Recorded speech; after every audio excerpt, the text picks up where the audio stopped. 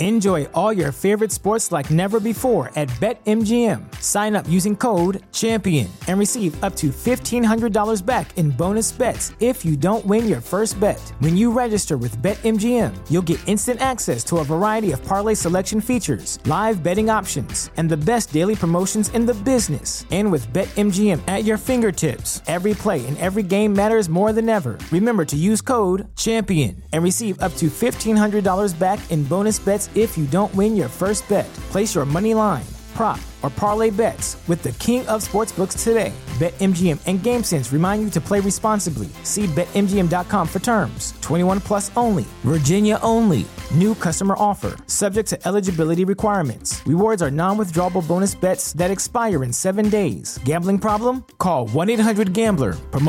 Promotional offer not available in Washington, D.C.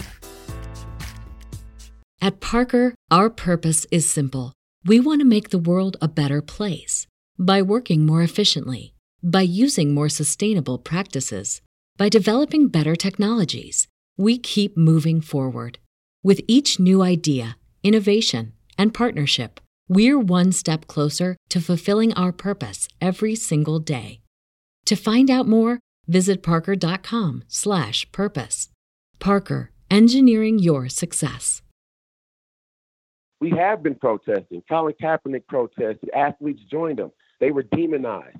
I protested the NBA. I was called crazy for saying we needed better mental health policies. And here we have a situation that involves both, hand in hand. Mental health, this guy was a sociopath. You could see it in his eyes, hook, line, and sinker. And race. And so when those things are mocked in open conversation and open dialogue on a daily, weekly, yearly basis, how could any of us be surprised that these people have resorted to these methods? That's almost satirical.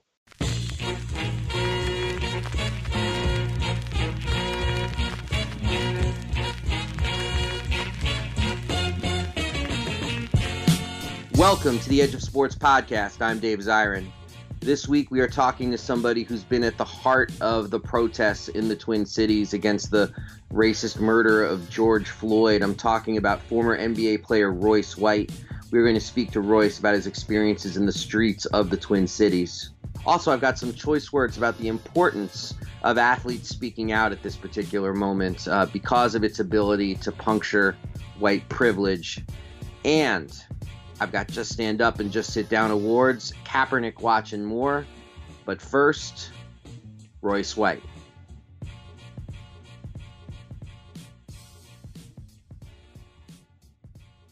Minneapolis, the whole world is watching. I mean, you're on the ground. What are you seeing, Royce? Yeah, well, I mean, first and foremost, I see the pain of people that have been through this before.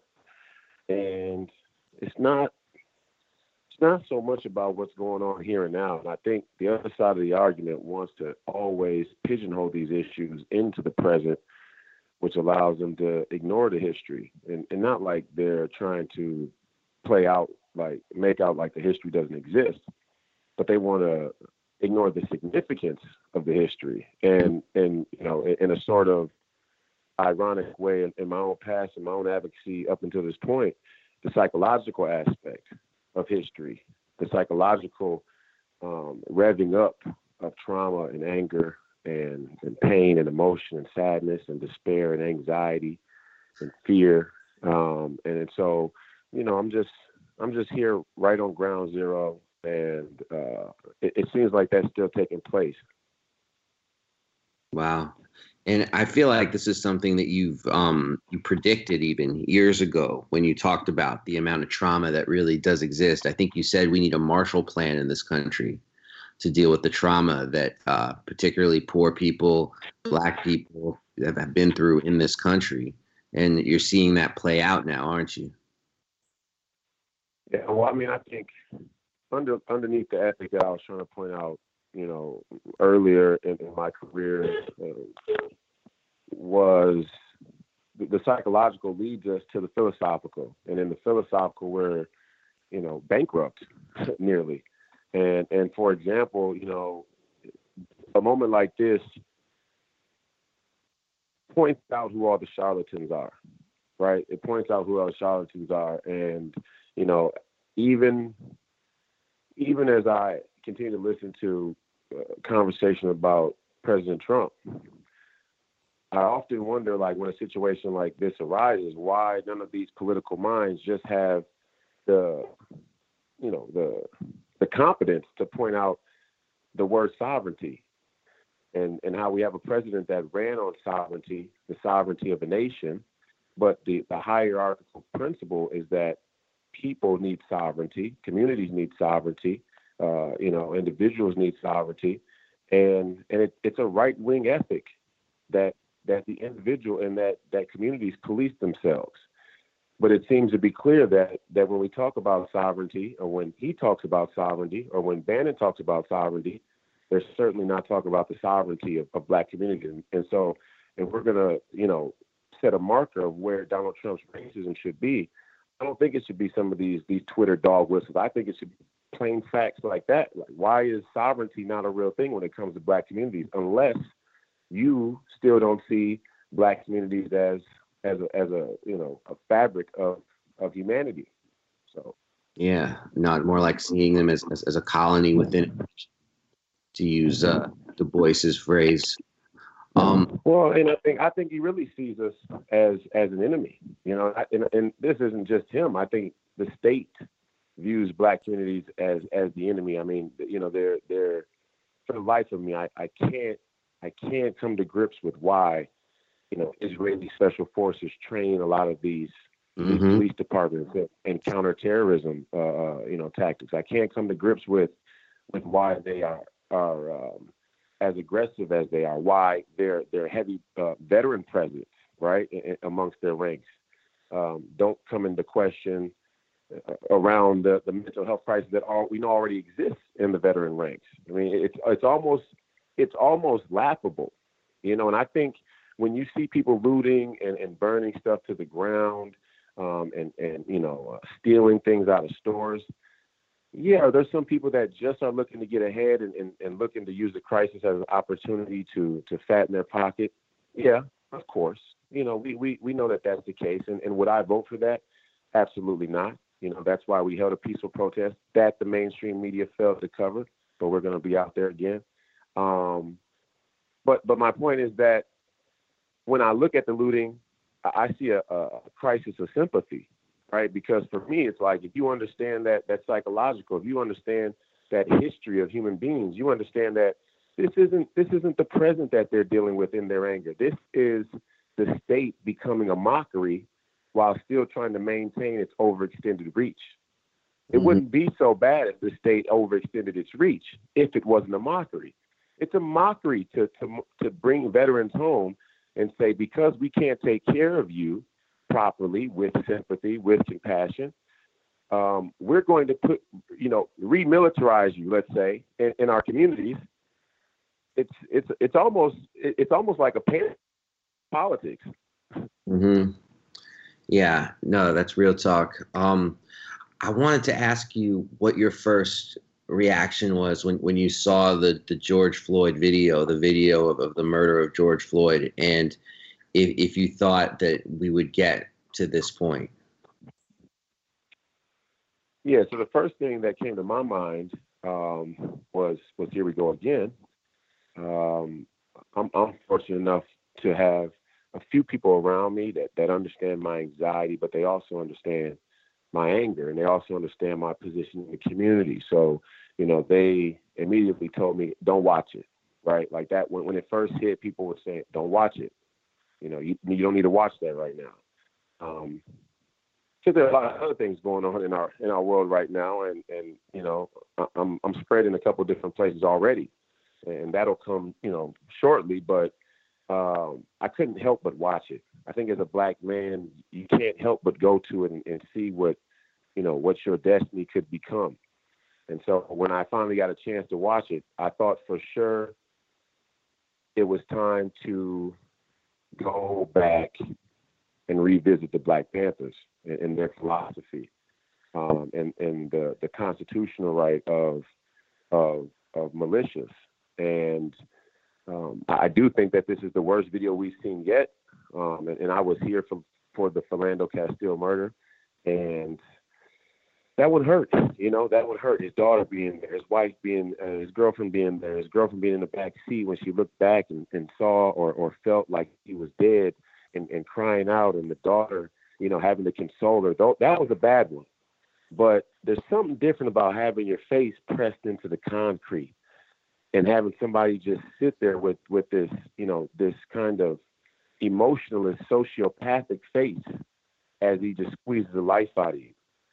It's a little different. So when I saw that, the first thing that came to my mind really was, why are all these people standing by and allowing this?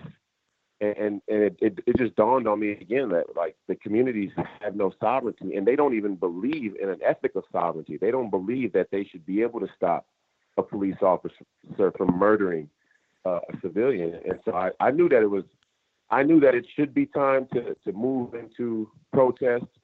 I didn't think we would get here this fast. When I found out that Stephen Jackson and this man were closely related and tied, and that he felt like he was a brother to him, Stephen Jackson being a brother to me, I was ashamed to have to know that I would have to welcome Stephen Jackson to Minnesota, which you and I, talk highly of. We have roots here. I was born and raised here. Family is as old as they come here. I was ashamed I had to welcome him here under those circumstances, but I knew it was time to go. And then when I watched the video again, after realizing the connection, I couldn't help but see the resemblance. And then that sent me into a rage. Yeah. And you mentioned something about about your position in the community and what's not being covered. I mean, I've been following it. I wanted you to tell my audience about the demonstration that you called, the demands that you put forward for that demonstration, and then how it swelled in size as you started to kick off. Yeah, so I think the athletes of any community are perfectly positioned to lead multicultural initiatives, because we have to deal with that dynamic in our passion work, right? In our everyday work, and the consequences of bringing, racist ideologies into the athletic part. I'm not talking about the managerial part or the commercial part, but in the athletic, being a loser, right? So, I put a message out to some of my athlete friends here from the community, young and old, and said, we have to go to the front lines. If the people of Minnesota are going to be tear gassed, if they're going to be maced, if they're going to be, shot with rubber bullets, if they're going to have flashbangs thrown in their midst indiscriminately, we need to be on those front lines, because the state can't be allowed to think that they can benefit from building a stadium that could employ, that host the Vikings, which could employ a number of my ex-NFL football friends, and allow this to happen and not think that we're going to stand on that front line and take that same wrath and show the world that we will take the same wrath as the people. And the response to that call was incredible. I mean, I had no idea that they would be even agreeable with doing something like this. And we expected about 50 people. We knew the athletes had agreed. Everybody was on board there. And as we, started to gather outside of U.S. Bank Stadium, we just saw swells of people that certainly didn't look like athletes, right? And they just kept coming in waves and waves and waves. And, we even left to take off the march a little bit early. We had more energy. We had more passion. We had the desire to keep going. And, by the time it was all said and done, we think that there was upwards of 10,000 people there, at least 8,000, 8,500 people with us. We stopped two historic bridges, the Hennepin and the 35W, and the Federal Highway, the beginning of 35W. And we did it all peacefully, and there wasn't one fight, there wasn't one fire, there wasn't one arrest. And there's a reason why that isn't being covered. And we would like to know why, as Minnesotans. We would like to know why a president that the liberal media clearly hates, with good reason, why they continue to stoke the flame of the violence that's happening on South Minneapolis, when we've put together a demonstration that was bigger than anyone that's happened yet on South Minneapolis in terms of sheer size, and we got very minimal coverage from the liberal media. Mm-hmm. Well, what's your analysis of that? I mean, I think people are they're quick to the flame, moth to the flame. I guess it doesn't sell. I guess peaceful protest doesn't sell, and we know that. We know that because when these instances happen, we always see and hear the most violent of manifesting protests. And to me, it hurts me, and I spoke with a few reporters yesterday. I said, it hurts me for us to act like we're not duplicitous at every turn, that the contradiction's not at every turn. Because we actually haven't propped up peaceful protests in much of this coverage at large. But the one peaceful protest that we did prop up clearly had everything to gain. And it hurts me that we allow these improper questions to come into the conversation with regard to his position morally. Little petty things like, him being adopted by two white parents and living in Wisconsin. If you think that you could be a black man adopted to a white family and live in Wisconsin and not face racism, that's because you've never been to Wisconsin. Exactly. Right? You never drove through Wisconsin as a black man and known that I better be 5 miles per hour under the speed limit, or else we don't know what's going to happen. Right? We know that as Minnesotans traveling back to and from the East Coast on the road or further in the Midwest. So we let those questions be posed and we gave them validity. And I think to go back to my point about the Panthers and to tie it into the rioters, so they call them, or, the looters, is that the state wants to play the game in a certain spot. And their corporate, their corporate CEOs, you could say, because America's a corporation, and then their corporations are their CEOs, you could say. These CEOs want to play the game in a certain spot. And I can't say that I am not in appreciation of the courage for the people to say, no, we're not going to play the game in the spot where you already rigged it. Mm-hmm. We're not going to play the game in that spot. Now, I say that as a person who has been at the head of a peaceful protest, period. And we will continue to do it that way. And I think a protest should be just that. But I'm not here to say that that's the only way to fight this oppression, because we have been protesting. We have been protesting. Colin Kaepernick protested. Athletes joined him. They were demonized. I protested the NBA. I was called crazy for saying we needed better mental health policies. And here we have a situation that involves both, hand in hand. Mental health, this guy was a sociopath. You could see it in his eyes, hook, line, and sinker, and race. And so when those things are mocked in open conversation and open dialogue on a daily, weekly, yearly basis, how could any of us be surprised that these people have resorted to these methods? That's almost satirical. You're not shocked. And the last thing I'll say about that is the reason why I have a sympathy for the looting aspect of this, this whole situation, the civil disobedience of that order, is because I understand the alternative perspective and I understand the alternative energy. And they want to criticize where they can, because they know that that's exactly where they can criticize on the board. But you and I both know that they don't want to refine political strategy amongst those people, because a refined political strategy from the looting and burning and stealing is open carry for the Black and brown and other minority communities. And we all know that white America doesn't want those rioters to start to show up in the open carry fashion that the right wing does. Those were the Black Panthers, and they killed them. And when I say they killed them, that's not a conspiracy. They went in the cover of the night and killed key members of the Black Panthers. So we have to ask ourselves why, and we have to ask ourselves in situations like this, maybe we do evolve our political strategy. Maybe we do refine our civil disobedience. Maybe we do show up like the Black Panthers did. And maybe we make them kill us again. And maybe we have to be ready for that. I do need to ask you, Royce, just because, sorry, go ahead. No, I'm good. Yeah, because you're on the ground there. What do you say to, because there are all these news reports that, the looting in Minneapolis is being done by quote unquote outside agitators. What do you say to that when people say, well, it's people outside the community who are causing all the trouble, quote unquote? Like what are you seeing on the ground? Yeah, I mean, all of that stuff. It's just mind-boggling that a side of the aisle that would be quick to denote anything that is more emotion-based and not fact-based would start to lob conspiracy theories of that nature. Like, that stuff sounds like fairy tales to me. I know that our police are trained in paramilitary methods by Israeli, special forces. That's not a conspiracy theory. Them saying that cartels are coming up from Mexico or wherever these cartels are coming from, Chicago, I don't know.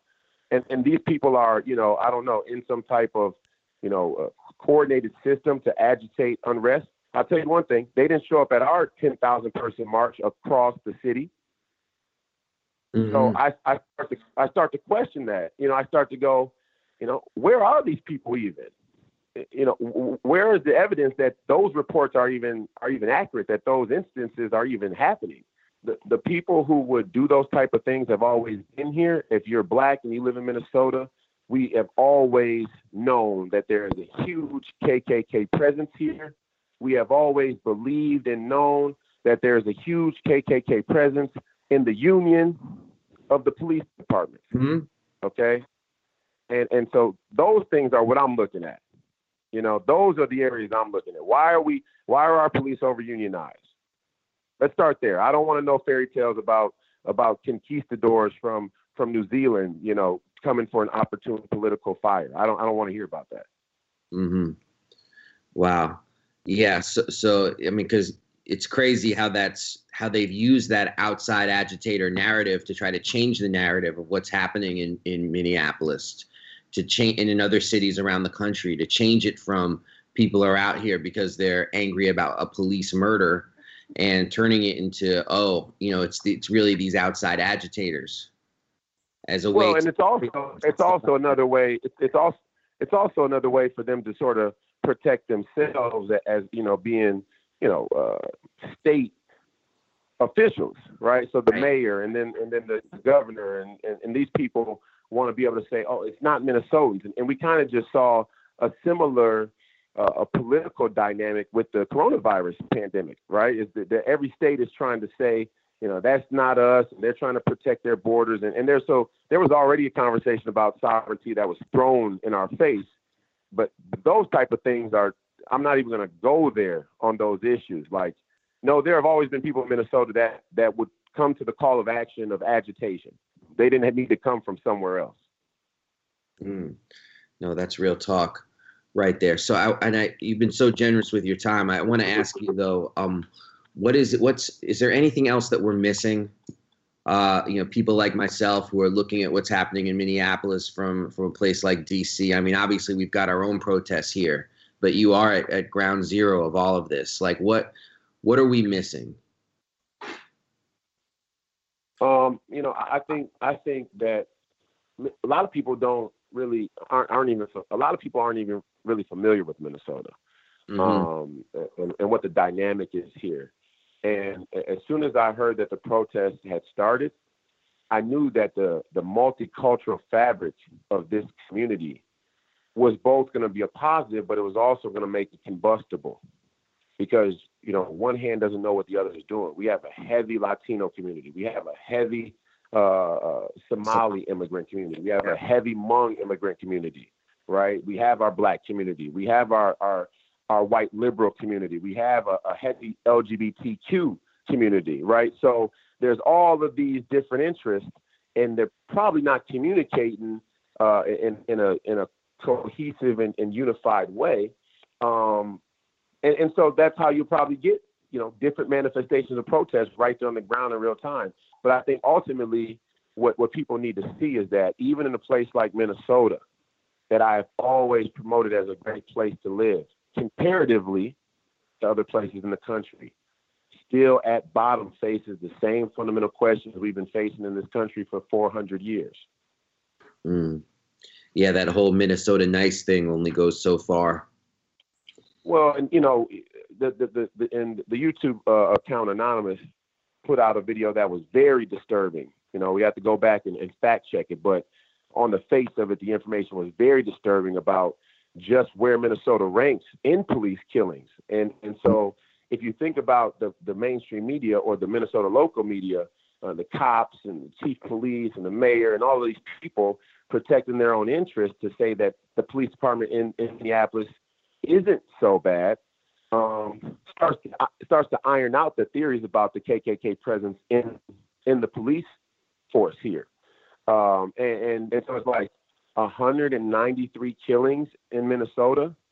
We rank way higher than anyone would assume, than I would have even assumed.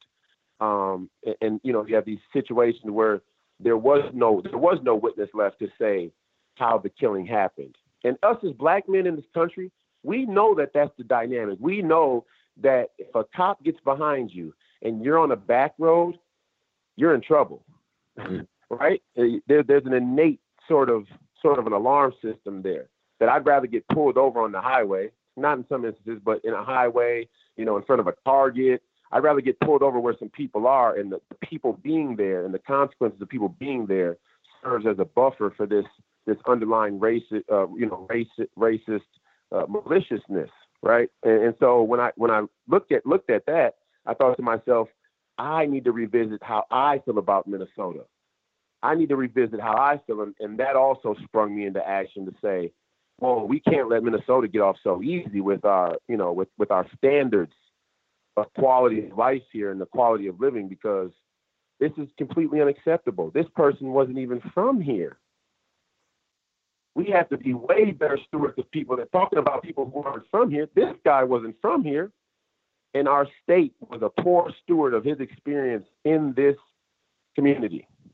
And now he's lost, and now we have, anarchy across the country, it looks like. Yeah. So, I mean, Minnesota, I've always said Minnesota would be a place where great cultural evolution would come from in America. And maybe that does come from this. But right now it's produced mass turmoil, and I'm ashamed of that. And I'm going to be out there, and we're going to be out there until we feel like we've done something that's restored Minnesota's honor.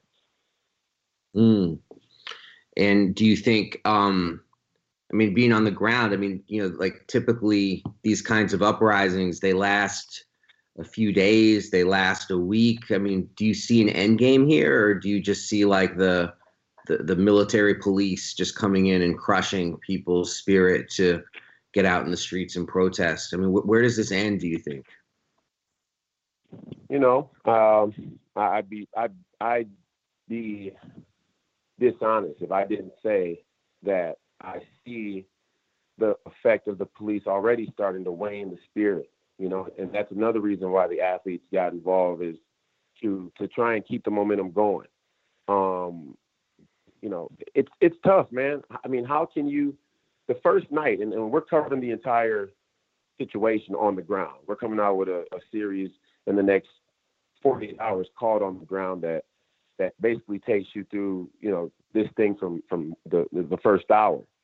And so to go down to the protests where people were burning, where people were looting, where people were stealing, to watch those protests from the morning into the evening showed me something that I think the world hasn't seen. And we're going to try and show that when these protests start, they were peaceful. And the Minneapolis Police Department decided indiscriminately, individually, on a whim, to mace, to tear gas, to shoot with, the rubber bullets, to throw the flashbangs, to push the line of the people. They have no right to push the line of the people. They work for the people. So the way the protest has been depicted, even for the people who are looting, is disingenuous. I would invite anybody to come to a protest in a rightful manner, in a rightful moral position, because that's what it is, and get tear gassed and basically tortured for 10 hours straight, and see, would you be ready to throw a water bottle? And then they throw a water bottle, and then the cops just rain down more of the same. And then so anybody who could see the natural escalation of civil disobedience would then put themselves in a position to say, okay, well, we can't use bullets. We can't use guns because then it would be civil war, not civil disobedience. So what could we use? The automatic answer is fire. So the fact that the mainstream media is acting so shocked about the fire and turning it into like this demonic possessed political act. Fire is the natural, the obvious next escalation of civil disobedience, right? It's a common people that lacks weapons.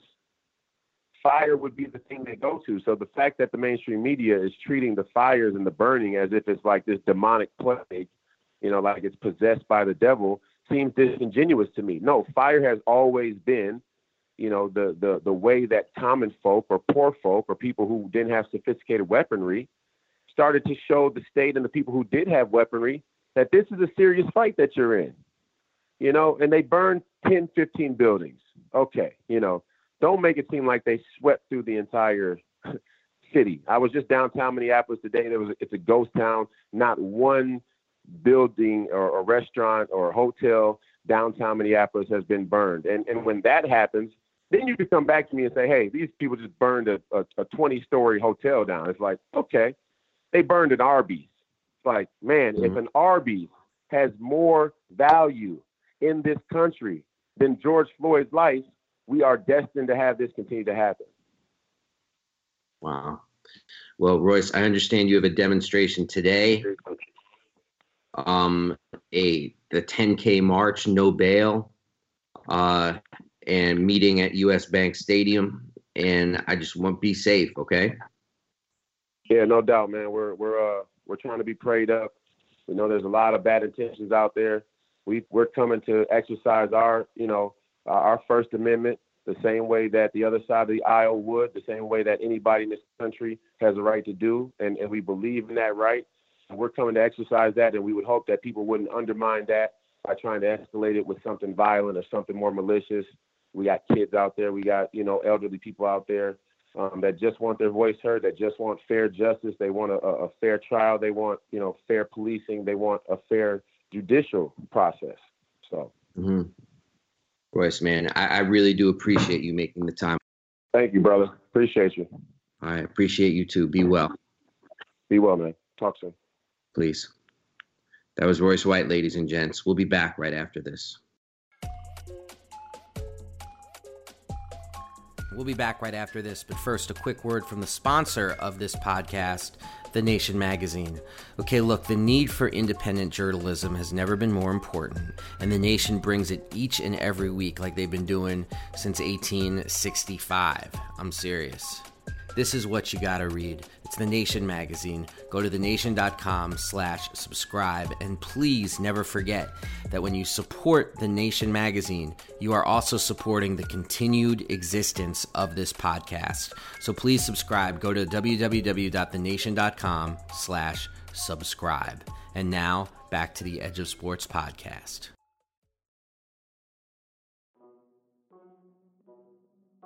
Thank you so much, Royce. Now, I've got some choice words that I want to share with you.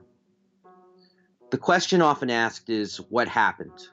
What happened to the kneeling protests against police violence that were staged during the national anthem by Colin Kaepernick and so many others?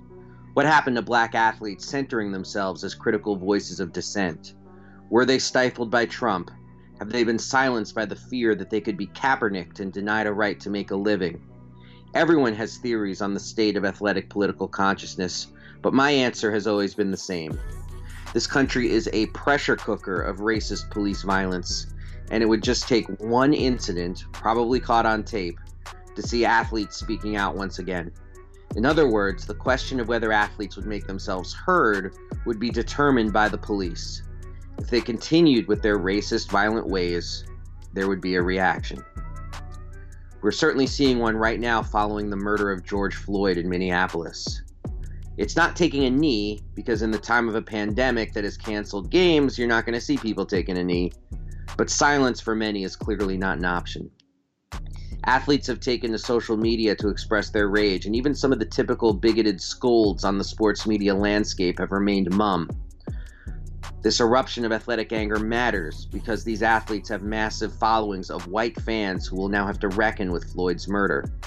These athletes are puncturing the bubble that white people have the luxury of living in, a bubble in which they do not feel fear when they see a police officer. Athletes have a unique ability to reach those people, which is exactly why since the days of Jack Johnson over a century ago, their platform has been policed so mercilessly. One example is former NBA player Steven Jackson. Captain Jack knew Floyd and bore a striking resemblance to the man. He and Floyd called each other twin. Jackson spoke out in a series of posts, in one saying, "Either you side with what's right or you condone what's wrong. You can't love me and not love my people." He's also been in the Twin Cities, where these protests have been raging most hotly. Many others, including Kaepernick and LeBron James, shared a widely circulated photo of the now fired, now arrested Derek Chauvin on one knee in the process of killing George Floyd, counterposed with Kaepernick peacefully protesting, also of course on one knee. James also posted a story on Instagram about Floyd's murder with the caption, "We're hunted." Hall of Fame WNBA player Lisa Leslie weighed in, tweeting, "If anybody that follows me is not outraged about these senseless attacks on black men, please stop following me. If your spirit is not disturbed, please stop following me. This inflicted pain, but it will never inflict fear. Sorry, we're not made like that." Also of note was J.J. Watt of the Houston Texans, who said in a press conference, "I've seen the video and I think it's disgusting. I think that there's no explanation. I think it needs to be addressed strongly, obviously." Then there is Tyrone Ty Carter, a retired NFL player and Super Bowl champion, who was at the front lines of the Minneapolis protests/police riot. As Professor Lewis Moore pointed out to me, this is a major break from the role black athletes have played in the past when they were used to quiet down protests.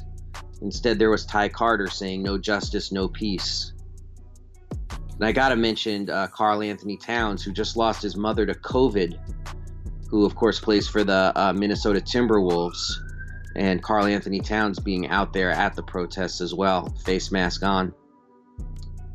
It's unknown whether their anguish will break through the white bubble.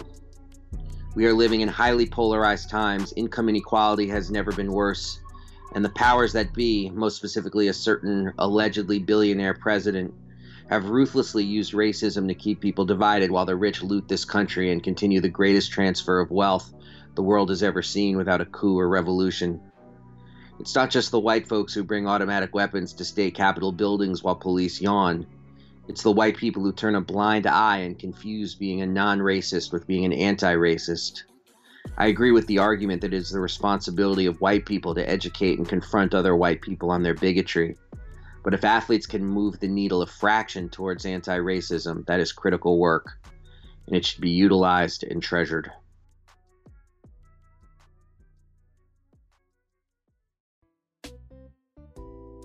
We'll be back right after this with a quick word from Edge of Sports. Hey everybody out there, this is Dave Zirin with the Edge of Sports podcast. People got to know that we put this podcast on with elbow grease and bubble gum on a weekly basis. And we're proud of the work that we do. We love it, but we can't do it without support from you, the listener. So please go to patreon.com/edgeofsportspod and support the podcast. That's patreon.com/edgeofsportspod. Any little bit you might give to support the podcast actually makes a huge difference to the work we're trying to do. That's patreon.com/edgeofsportspod. We appreciate you. Make no mistake about it. And now, back to the Edge of Sports podcast. We are back. Now it's time for the part of the show we call Just Stand Up and Just Sit Your Ass Down. The Just Stand Up award this week goes to white athletes speaking out against racism. I mentioned J.J. Watt. Also quarterbacks Carson Wentz and Joe Burrow. Washington Nationals pitcher Sean Doolittle with an incredible statement. Zach Ertz, Julie Ertz. Julie Ertz, of course, is on the women's World Cup national team, soccer. Zach Ertz, tight end for the Philadelphia Eagles. All of these statements have mattered. I mean, more that I'm not even remembering right now as I speak to you. But you actually have had some white athletes speak out against racism and police violence, which is not something that you normally see. And I think it's something that we have to really see the importance of, because it's like a page has been turned. because it's not something you normally see in the world of sports.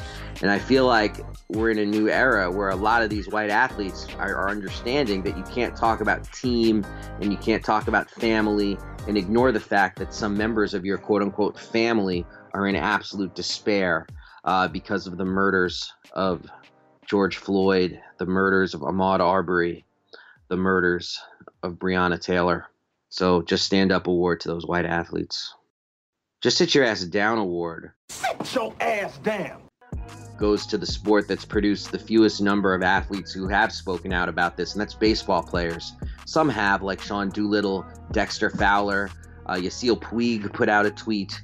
But I'm just so disgusted with baseball, which is a sport that bathes in the memory of Jackie Robinson every year, doesn't speak out more. They always talk about Jackie Robinson. They always bathe themselves in his legacy, but they have nothing to say when incidents like this take place. And I'm acutely sensitive to this because I just interviewed for like an hour and a half Bruce Maxwell for this book I'm writing called The Kaepernick Effect, about people who've taken a knee. If you don't remember Bruce Maxwell, he was the Oakland A's catcher, the only Major League Baseball player who's taken a knee during the anthem, and he was quickly blackballed by Major League Baseball. He is not, despite the fact that he was, raking, that means hitting really well, and he was a great catcher for the A's. He was an up-and-comer. They got rid of him, and nobody in baseball had his back, and it's a distressing story. We all know about Colin Kaepernick and the collusion against him, but we don't talk about Bruce Maxwell, and maybe we should. So solidarity with Bruce Maxwell, and just sit your ass down to the world of baseball, which profits off of Jackie Robinson and tends to be way too silent in these other matters.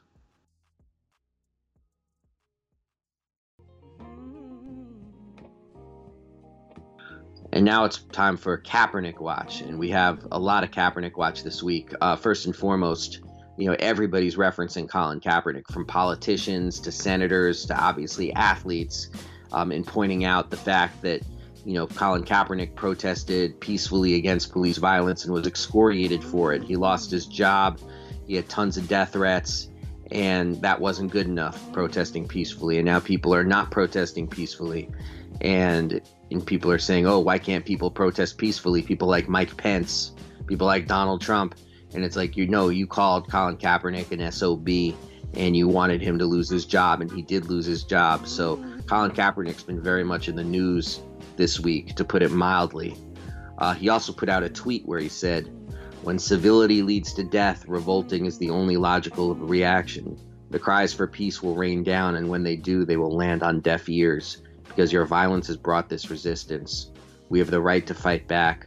Rest in power, George Floyd. And that's not all Colin Kaepernick's done this week. He has also pledged his Know Your Rights campaign to pay for defense lawyers for people being arrested in the protests in the Twin Cities. So it's a lot of Colin Kaepernick for this week, and I think it's terrific that he's stepping up at this moment when we need people to be 10 feet tall and not to cower in the face of what's happening.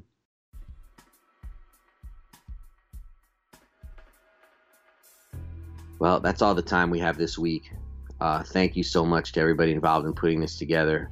Thank you to the producer of this podcast, David Tigaboo. Can I say his name with an amen?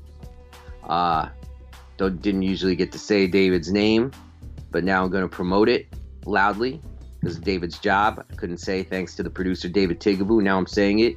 David Tigaboo, producer of this podcast, kicking ass. For everybody out there listening, please stay frosty. Please stay safe. Please wear a mask. We are out of here. Peace.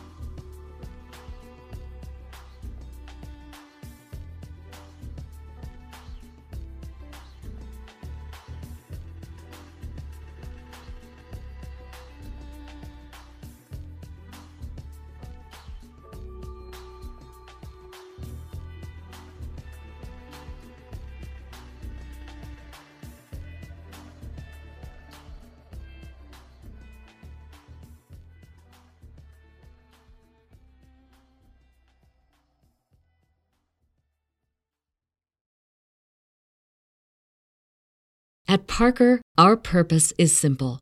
We want to make the world a better place by working more efficiently, by using more sustainable practices, by developing better technologies. We keep moving forward. With each new idea, innovation, and partnership, we're one step closer to fulfilling our purpose every single day.